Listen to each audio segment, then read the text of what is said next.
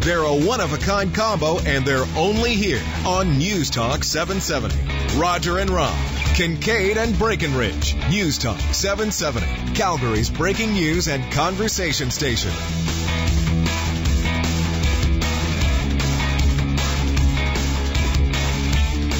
All right, Kincaid and Breckenridge on News Talk 770. We're going to talk about Paul Bernardo coming up after 11 o'clock, who apparently has written a book and is selling it on Amazon.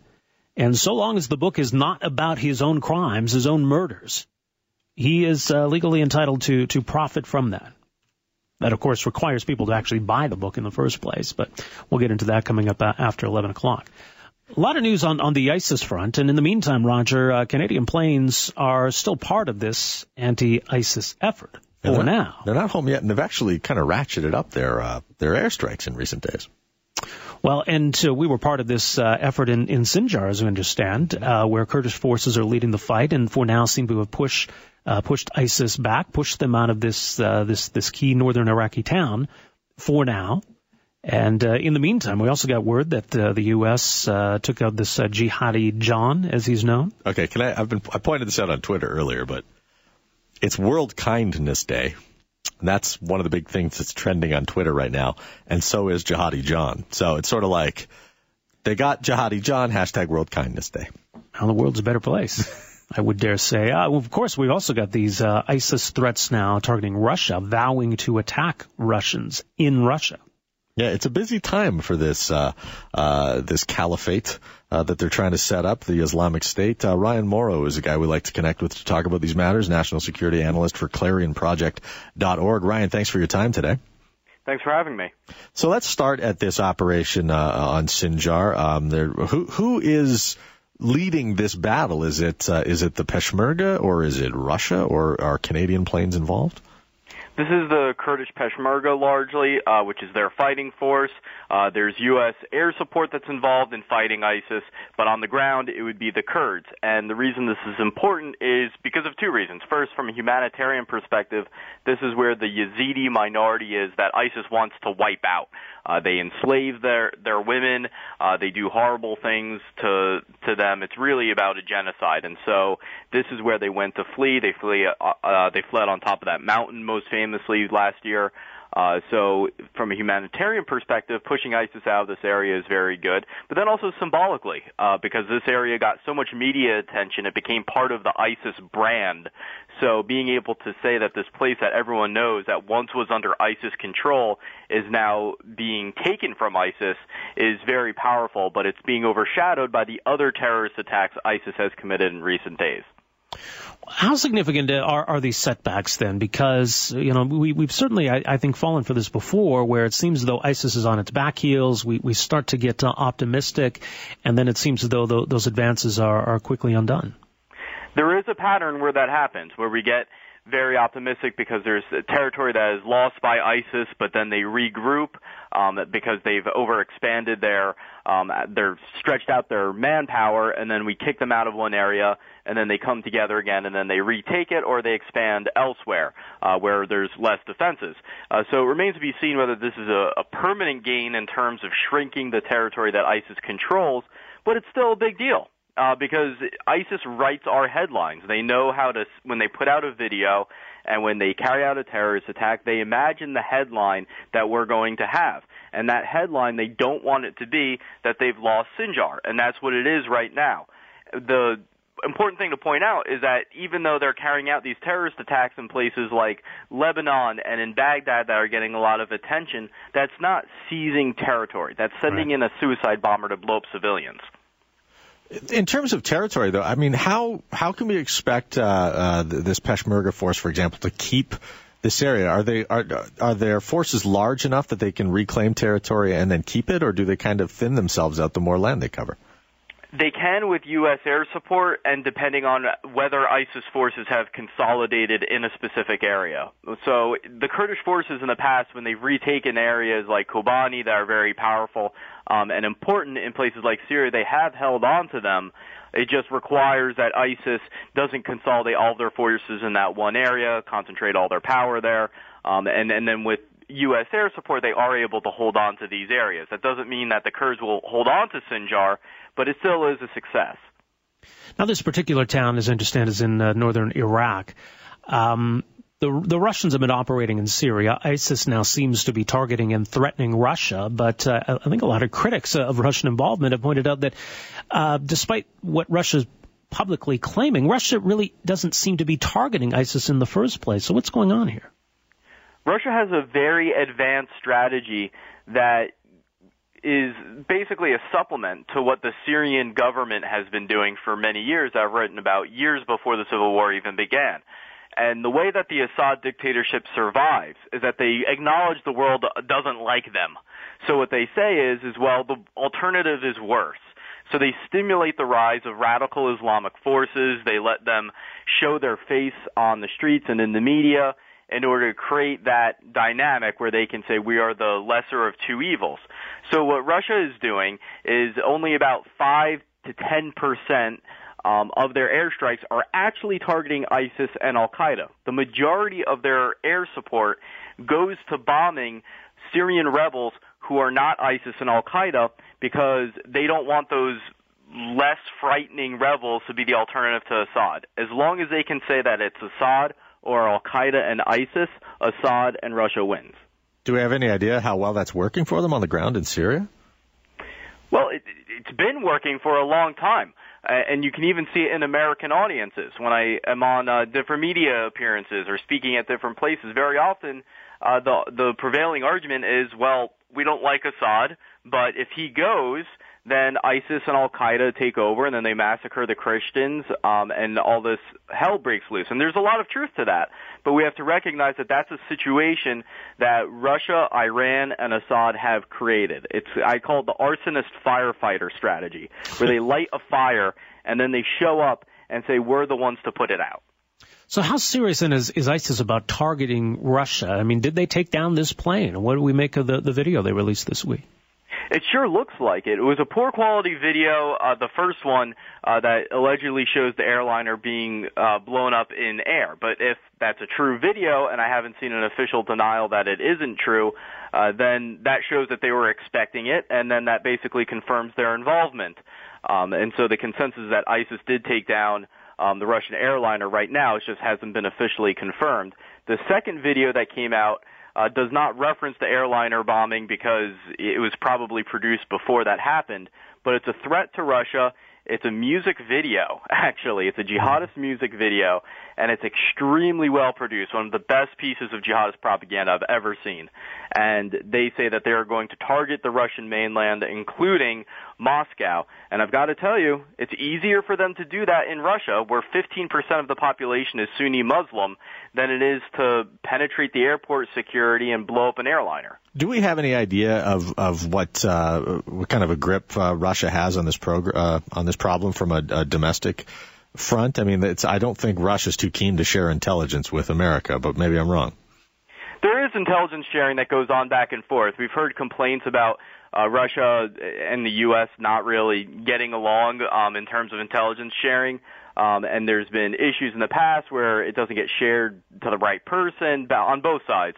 But we're largely, in terms of intelligence sharing, we're going to give them information if we find out about a terrorist attack on their soil. They're going to give it to us because there's a common enemy there. But Russia has faced dramatic, awful terrorist attacks on their soil, including attacks and massacres on schools and eliminating children in horrible ways. So they have a major problem on their hands, and it's remarkable that there haven't been more 9/11 type scenarios on Russian soil over the years, considering just where they're located geographically. Now, concerning this guy, Jihadi John, as he's known, he's a British member of ISIS, Mohammed Emwazi, I believe is his name.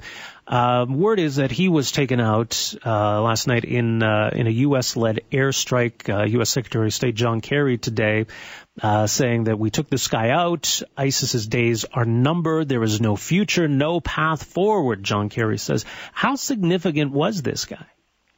Very significant, because he was basically the spokesperson in the beheading videos. He would always show up and he would say, I'm Jihadi John. They made a point of him saying that he's British, that he can speak English, and so he became one of the major faces of ISIS. And so much of this comes down to symbolism, the idea that there's these individuals who are blessed by Allah and who are kept alive by Allah despite the awesome air power of the United States.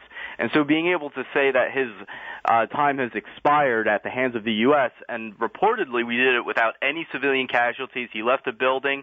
We evaporated him in the words of one official, and it was a very clean, powerful strike. And if we confirm that we killed him, we need to brag and really turn it into a good PR move. And it's got to be more than just one or two sentences like John Kerry said. One of the advantages ISIS has, and they're frankly better than us at, is in creating that narrative and their narrative of success. So we need to keep this success in the headlines and really push that point in the Muslim world that we got one of your biggest guys. You claim to be protected by Allah. You claim to be the ones that are winning. Well, then what happened when we blew him up? That seems like profoundly crass, but it's one of the battlefields in this, isn't it? Social media is a huge battlefield in this entire thing. Right, and you have to catch people's attention. Using diplomatic, polite talk doesn't work. It doesn't create headlines. You have to get people to read and think about what you're saying, and you need to be provocative. And so why is it that ISIS puts out more impressive videos than we do?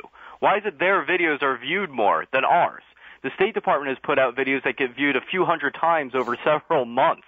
That's our propaganda effort.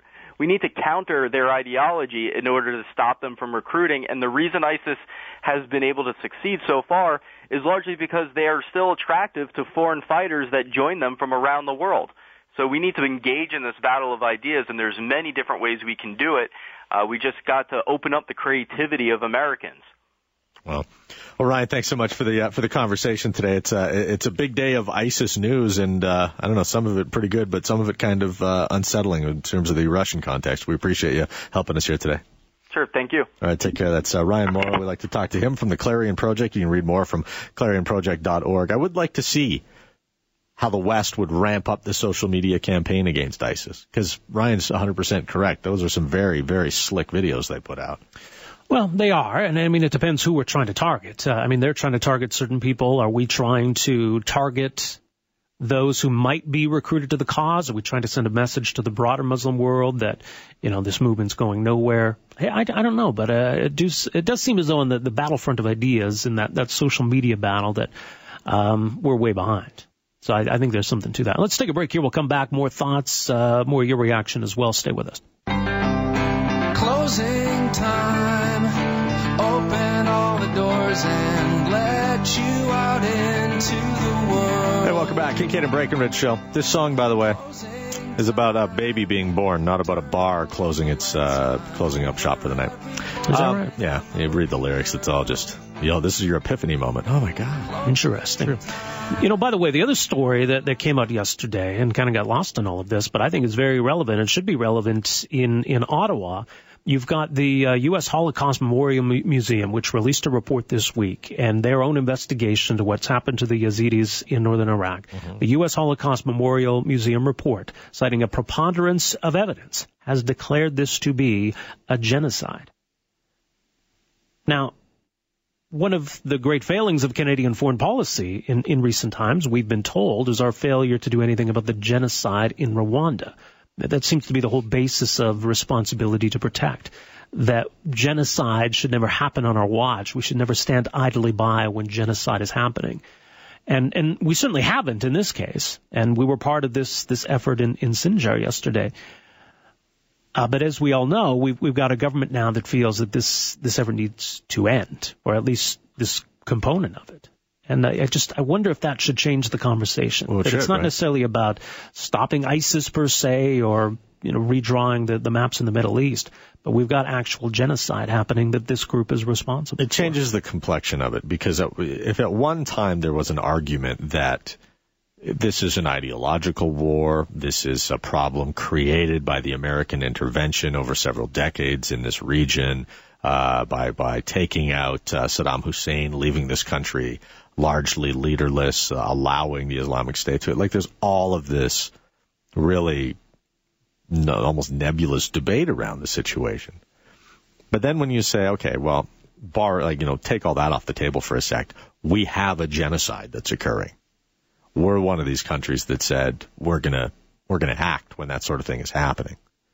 So if we now have that, and we're getting like confirmation and good, solid information out of the region, then do we have a duty to respond? Or can we just sit idly by and say, we feel our responsibility to protect doesn't apply here?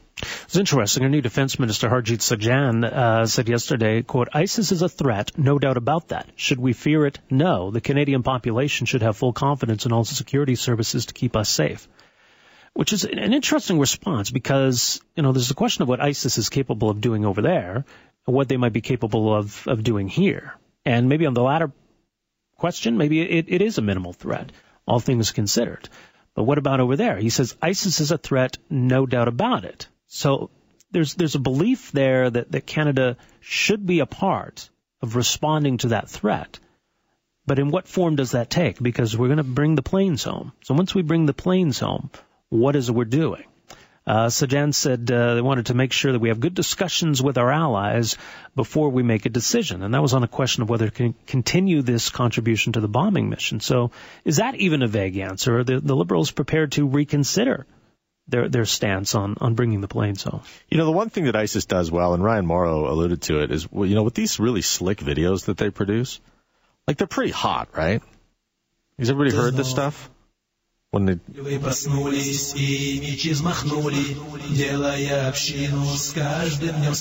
Like they're well done, and they make it look cool, like what they're doing. Hey, this is some cool stuff. Are you a displaced teenager? Do you feel like you don't fit in with your community? Look at what we're doing. Look at how bad we look in our military regalia and our hip-hop tunes, right? Like, they make it look like it's something that's appealing. But I think the jig is largely up. For everybody who manages to get out of there with their head on their shoulders and say, I tried ISIS on, it didn't work for me. Like, there's no dental plan, guys. Right? There's no pension when you're in ISIS. People figured this out with Al-Qaeda, too, and with Taliban. It's like, there's no future. There's no making it to the big leagues. And you're going to get the spoils of riches. I mean, every time you leave the garage, there's a jet overhead that might end your life. And I think that people are starting to realize that. But it's funny to me that what Ryan Morrow mentioned, that, our State Department in the U.S., for example, or here at home, we don't have the social media campaign that says, do you just really want this? Do you want the life of a pirate and a marauder? Because I know that maybe you hate your boss, but geez, man, getting to go to see the James Bond movie and eat buttered popcorn, that's pretty cool. That's something you don't get at the base of Sinjar. Yeah, no kidding. All right, listen, we got to take a quick break here. Back to set up our next hour right after this. On a dark desert highway, cool wind in my hair, warm smell of colitas. All right. That's going to do it for this hour. We're going to talk about Paul Bernardo and his book coming up after 11 o'clock and whether he should be allowed to write a book or certainly to sell a book, which is what he's doing. You can order it on Amazon.com if you're so inclined. But look, there are people who are fascinated with this stuff. People are going to buy this book. We'll try to understand why that is. Yeah. Yeah, I don't know if you should be judging your friends because they want to read this book. That's all I'm saying. We'll get into this, like you said, and we're going to have plenty of time for your phone calls, too. After the news to 11:30, you're listening to Kincaid and Breckenridge on News Talk 770. Never boring, rarely the same. Always ready to hear from you. Roger Kincaid and Rob Breckenridge on News Talk 770, Calgary's breaking news and conversation station.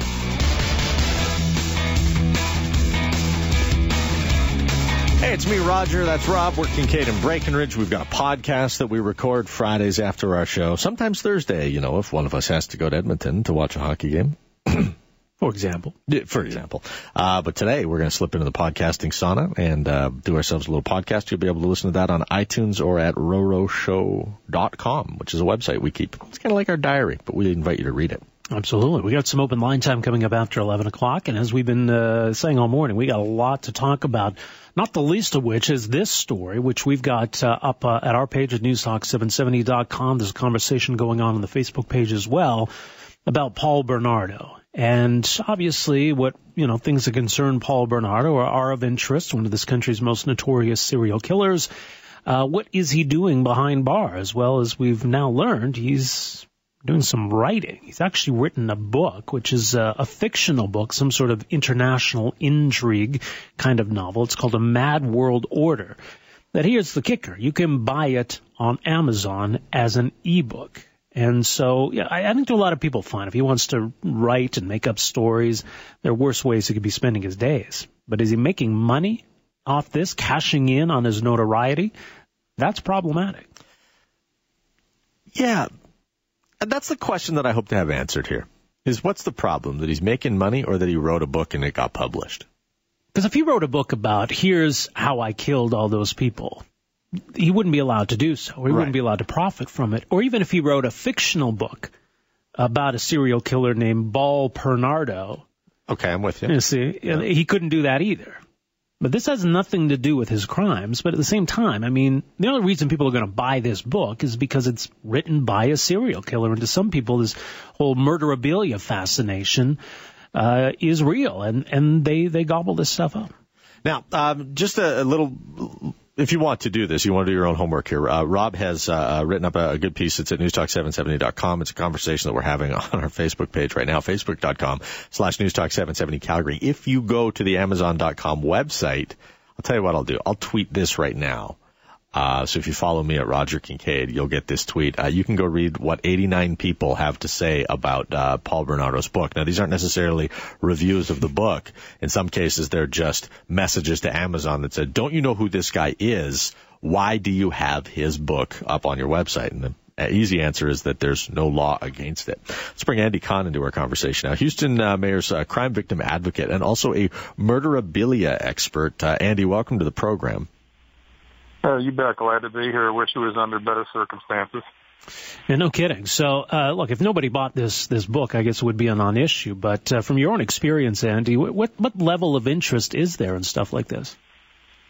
Well, believe it or not, this is a burgeoning industry, which I coined murderabilia, which are items that are produced by high-profile killers and serial killers that are peddled mostly on the Internet for profit. So it's an issue that's gaining more and more and more, and Bernardo, like it or not, is your country's biggest claim to fame as far as getting infamy and immortality from committing some of the most notorious crimes in your country's history. So what's the problem here? And I don't mean what the problem here, but are we more disgusted that he's making money potentially, or that he's allowed to have this notoriety? The big issue is he being allowed to profit off of his name that he achieved from committing some of the diabolical crimes. I mean, without the name Paul Bernardo attached to this type of novel, frankly, you and I or no one else would be discussing it today. But because it's Bernardo, that sends chills down to everybody's spine. So the big issue, the crux of the issue is, yeah, you can write, paint, draw, doodle, sketch, or whatever, but are you making any money off of it? And the issue from where I look at it also, I'm frankly kind of surprised as far as from a corrections issues, from a prisons issues, because most prisons, at least in the United States, have mandates, rules, and regulations that you cannot operate a business unless they have approval. So the interesting question is, did Bernardo have approval from the Canadian Department of Corrections to essentially publish a book in which he conceivably could profit from? Wow, yeah. Well, and the law as it stands in Canada, and it varies from province to province, but they're essentially the same, the laws that exist, is that a convicted criminal cannot profit off of his crimes. And Paul Bernardo could not write a book about his crimes, but it doesn't preclude them from doing something like this, writing a fictional novel, or as you say, even selling paintings. They're still cashing in on their notoriety. It's not that much different, is it? No, it's not. And Bernardo, is one of several Canadian high-profile killers that I consistently see have items up for sale by murderabilia dealers. So there really isn't any difference between him writing a book or sketching or making a painting or having a letter sold by him. Not at all. The issue is, can he legally do this behind bars, and what do the prison officials have to say about this? Do they have policies that allow inmates to essentially operate a business, because that's what he's doing right now. He's essentially running a business behind bars. So does Bernardo have approval to do this? What responsibility for this falls on Amazon? And I understand there have been cases in the past where someone whose name happens to be John Gacy has to say, like, no, not that John Gacy. Do you know what I mean? Actually, let me give you a great example. Some years ago, we found out that there was Charles Manson CDs that were being sold, including Amazon. It was being sold by a lot of major retail establishments, primarily on the Internet. For example, Barnes & Noble, Best Buy, some defunct businesses like Circuit City and Borders were all selling Manson CDs, including FYE and other major retail establishments. And once we notified them that this was happening, most of them, frankly, pulled it off their site. Barnes & Noble cited First Amendment rights, and once we got a lot of national exposure, they simply removed the Manson CDs. So a establishment like Amazon can certainly take the high road and send a message out that they're not going to give infamous killers like Bernardo a platform to continue to seek the narcissistic ego and continue to keep their name alive. They can take a stand, and something tells me they'll be held in higher esteem than falling back on saying, well, it's within his rights. Right, but can they be forgiven for saying, look, we didn't realize when this terrible ebook was published on our platform that it was a killer rapist who did it? I mean, the author didn't disclose that part of his past. Yeah, absolutely. I mean, unless you really know, true crime or whatever, the name Paul Bernardo, for those that deal in this type of industry, certainly the name stands out. But for, a good percentage of the public, the name Paul Bernardo, frankly, isn't going to ring a bell. So here's an opportunity right now for Amazon to do the right thing and say, no, we're not going to allow sadistic killers, rapists like Bernardo to peddle their wares on our site. It's an opportunity for them. It's going to be interesting to see how they respond. Can there ever be some positive that can come from this? There was a case a few years ago in Canada. Another convicted murderer by the name of Colin Thatcher wrote a book. He was in jail for killing his wife, and once he was out of jail, he wrote about it. Now, the Saskatchewan government moved in, and they seized the profits after they passed a law regarding this. I just wonder if the state was able to step in and say, okay, Paul Bernardo's selling this book on Amazon, and there are depraved individuals who want to buy it. We're going to step in, we're going to confiscate those profits, and we're going to put it toward, victims of crime, for example. Would there be some positive from that? Yeah, and that's what we try to do, is take negatives and turn them into positives. So the issue, presenting itself, this is, whether this is the first, it certainly is not going to be the last. So the question is, if Bernardo is allowed to do this, what's going to prevent him from publishing another novel? Or some other Canadian serial killer is going to say, hey, I can do the same thing too. Basically, you've just opened up Pandora's box, and it's going to be up to your country to see what and how they're going to respond. Are they going to close the box? Or are they going to send a message out to other killers that they can do the same thing? Amazon, for their part, it appears that they're responding to this. One Amazon commenter named Patrick Egan says he just received this note from Amazon, and the letter reads, "Hello, I do understand your concern about supporting the Paul Bernardo on our website. I truly apologize for any inconvenience this may have caused. I've checked with our hire department to see that they are receiving several contacts regarding this issue. I've confirmed that we have removed his books from our website and won't be available for sale. I can also confirm that we won't sell or allow other sellers to sell products supporting Paul Bernardo in our website. One of our aims at Amazon.ca is to provide a convenient and efficient service. In this case, we haven't met that standard. Truly sorry, and I hope you'll give us another chance in the future. Thanks for your understanding and patience. We look forward to seeing you again soon." So that's a personal communication between a reviewer who challenged Amazon.com on their website about having this Paul Bernardo book up in the first place. So if it's true, then it looks like Amazon is responding to it. But we've seen jurisdictions, Andy, respond in the past by creating these so-called Son of Sam laws. Is that what we're talking about here? Yeah, essentially, and I certainly got to applaud Amazon for quickly reacting after within a short time span, and I give them a lot of credit for doing that.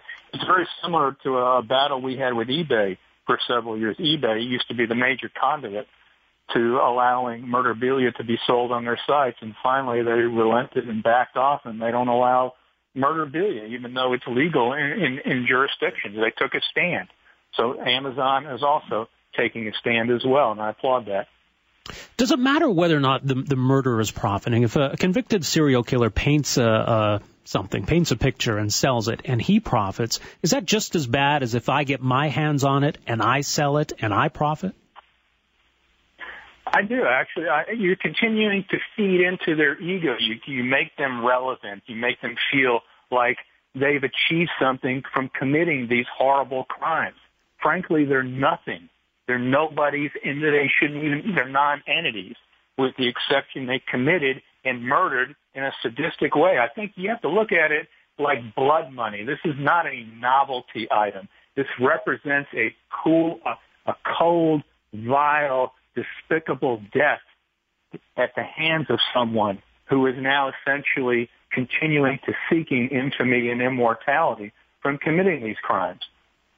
But then we get into an entirely different conversation, though, when we talk about films about these historical characters, a movie like Zodiac or Son of Sam, for example, whereby the person who committed the crimes does not profit by them, but somebody does profit by the story of the crimes they committed. Well, true, and here's how we respond to that. Let's take, for example, true crime books and movies that depict what happened in a particular case. Frankly, for the most part, it's taken from public record. It's already out there. It's essentially you're retelling what is already out there. It's already been deemed public record. The difference is these are items that are actually produced by a killer, serial killer, high-profile killer like Bernardo, that's essentially capitalizing on the fame that they achieved by committing these crimes. So there's a big difference between movies and books that are essentially depicting what happened via public record and someone who's actually producing items that are sold by third parties that has nothing to do with the offense itself. All right, fascinating stuff. Andy, thanks so much for making some time for us here today. Really appreciate this.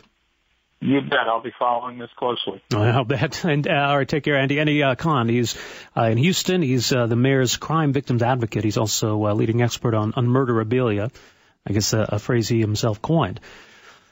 So, yeah, I don't think he was surprised to see this because you see a lot of this kind of stuff. These people are famous. They have notoriety, and there's an opportunity for them to cash in. They don't even have to write a book. I mean, like we say, Paul Bernardo could just paint some ridiculous painting. Mm-hmm. And sell it. Who was the one who did make paintings? Wasn't that Gacy? I thought that was Olson who did that. Clifford Olson. Clifford Olson might have made some.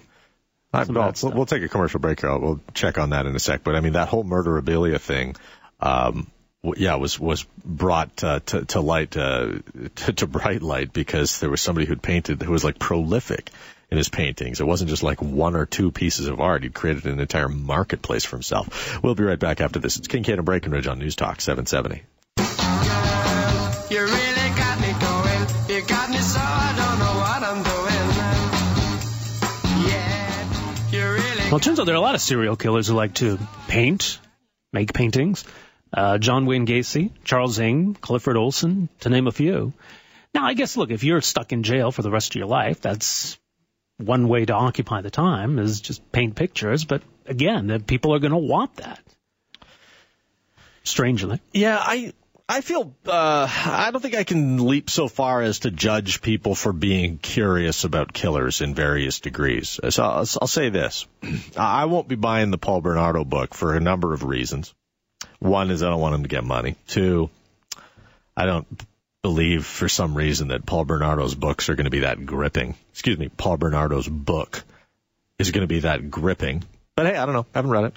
Maybe it's a real Pulitzer. Maybe it's a real page turner. Maybe. But this idea, though, whenever we have a shooting incident or we have a serial killer who's brought to justice, don't say his name. They'll say, don't give him the notoriety he wants. It's perfectly natural for humans to be curious about evil. And I think that when people are curious about evil, that's not a judgment. That's not something that we should judge them for. It's natural and normal. Paul Bernardo is not lacking in notoriety, not lacking in publicity. He's had it all, right? I mean, he's Canada's most notorious serial killer. And he's going to get more next year, by the way. Well, he's got the opportunity to apply for day parole next year, so that brings him back to the spotlight. I think stories about individuals like this are certainly relevant. And it's not as though Paul Bernardo put out a press release to brag about the fact that his book's for sale. He went about it very quietly, and it was global news that made the discovery. So I don't know that he's looking for publicity in that sense, necessarily. I think he knows that he has it in spades already. He simply wrote a book and decided to sell it, I guess, because, there are ways that inmates can spend money. Here's where everything went wrong. And I got this nailed, by the way, so what you're about to hear come out of your radio is 100% bang on correct. Awesome. Okay. Bernardo should be allowed to write a book. There's no two ways about that. It's a creative expression. The guy's sitting there twiddling his thumbs, and we're thankful for it. He should be allowed to write a book. Mm-hmm. He doesn't need access to the Kindle web publishing thing, which, by the way, I'm using right now. I hope to tell you more about that later. Interesting. What they should do is they should say, yeah, Paul, look, you got a book. This is a great idea for you. Here's a pencil. This is a yellow notepad. That's all you need. Go ahead, write your book. It kind of falls in line with my theory that these guys, these serial killers that are never going to see the light of day again, or feel grass growing under their feet, they don't need things like computers or pillows, right? But it's something to keep them occupied, to keep them off the guard's hands. I think that's a good thing. So here's a yellow notepad. Here's a pencil. You go ahead and or a crayon, maybe. Yeah, sure. You go ahead and write your book, and when you're done, bring us the pages, and we'll staple them together, and you'll have a book. You can share it with the other inmates. Yeah, or if you want to publish it, throw it out the window. Make it public. And if someone picks it up, boom, there you go. Yeah, I'd be okay with that. So I don't know what we can do at this point after the fact, because he wrote it, it's out there, the law is the law. We can get our MPs back to Parliament as soon as possible and pass a new law. It's all kind of after the fact. Here's the thing. I mean, I don't want to see these casting too wide a net, because I do think it might be worthwhile at times for someone who's been convicted of a crime to want to tell that story. Someone who's been wrongfully convicted and is released and might still technically be a convicted killer until that conviction's overturned. Why shouldn't that person be able to write about the experience or go on a speaking tour and talk about the experience? There are people like Robert Latimer. And obviously that's a divisive case, but Robert Latimer technically is a convicted murderer. But I think a lot of people would be very interested in paying to see him speak or paying to read his memoirs. And he went through a lot. I think a lot of people would be just fine with him being able to profit to some extent, given everything he went through. Well, there's a guy, he lives in Edmonton, at least he's supposed to live in Edmonton, and he is a very curious character in our country right now, to the point where some people have built entire web campaigns around him. He was the star of much news coverage. There's a very long Wikipedia page entry about him, and I think Maclean's Magazine has even tried to sell a few issues by putting him on the cover with a couple of other ladies named Renelle and Amanda. This fellow's name is Omar. Omar? Yeah, and there's I'm sure that there's an appetite to hear his story out there. So should it be clearly silenced? There is. And again, technically somebody who's convicted of a crime, not necessarily convicted in Canada necessarily, but convicted of a crime nonetheless. And should he be able to profit? So I do think there are times and places when we do want to hear from people who have, especially people I think if, they're saying, here's how I changed. Here's what I learned in prison. Here's where I went off the rails in my life. And hopefully by telling my own story, I can help others. Mm-hmm. So at what point is it unethical, though, for those people to make money off that? And, you often see a lot of times when people like that write books, or even when people write books about crime. A lot of times, some of that money is going to go to some kind of victims fund. I think you need to do that. Well, okay, what about Kim Walker, though? Do you know who Kim Walker is?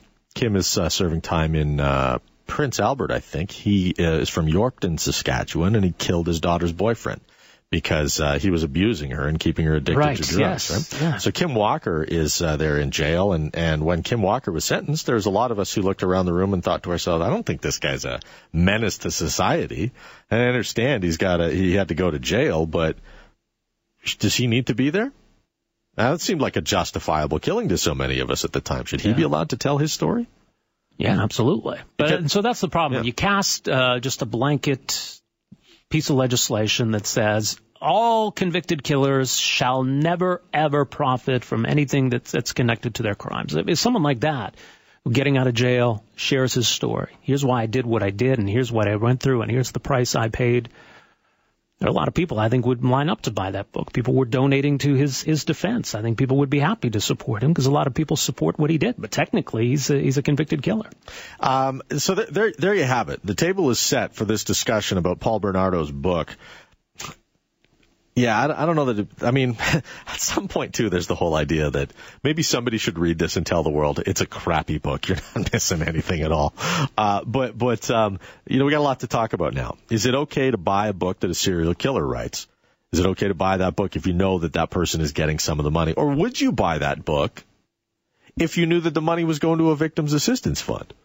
We talked about ISIS with Ryan Morrow. We talked about that very controversial program that we should see soon in Calgary, where we give alcohol addicts, people who are addicted to and really harming themselves with non-beverage alcohol, talking about switching them to wine and getting them into a treatment facility. And, of course, the Wild Rose Party annual general meeting is this weekend here in town. We had Jeremy Nixon on our program, the executive director of the Alberta Wild Rose Party, to answer a few questions, notably why the media is not allowed to go this year. Well, a lot of people pointing to that as maybe a sign that it's the same old Wild Rose, or speaks to some degree of paranoia or secrecy. But as they say, they just want to be able to have some frank, open, honest discussions, and they don't want anybody to be discouraged from speaking their mind. So a lot to talk about here. 974-8255. Back with more right after this.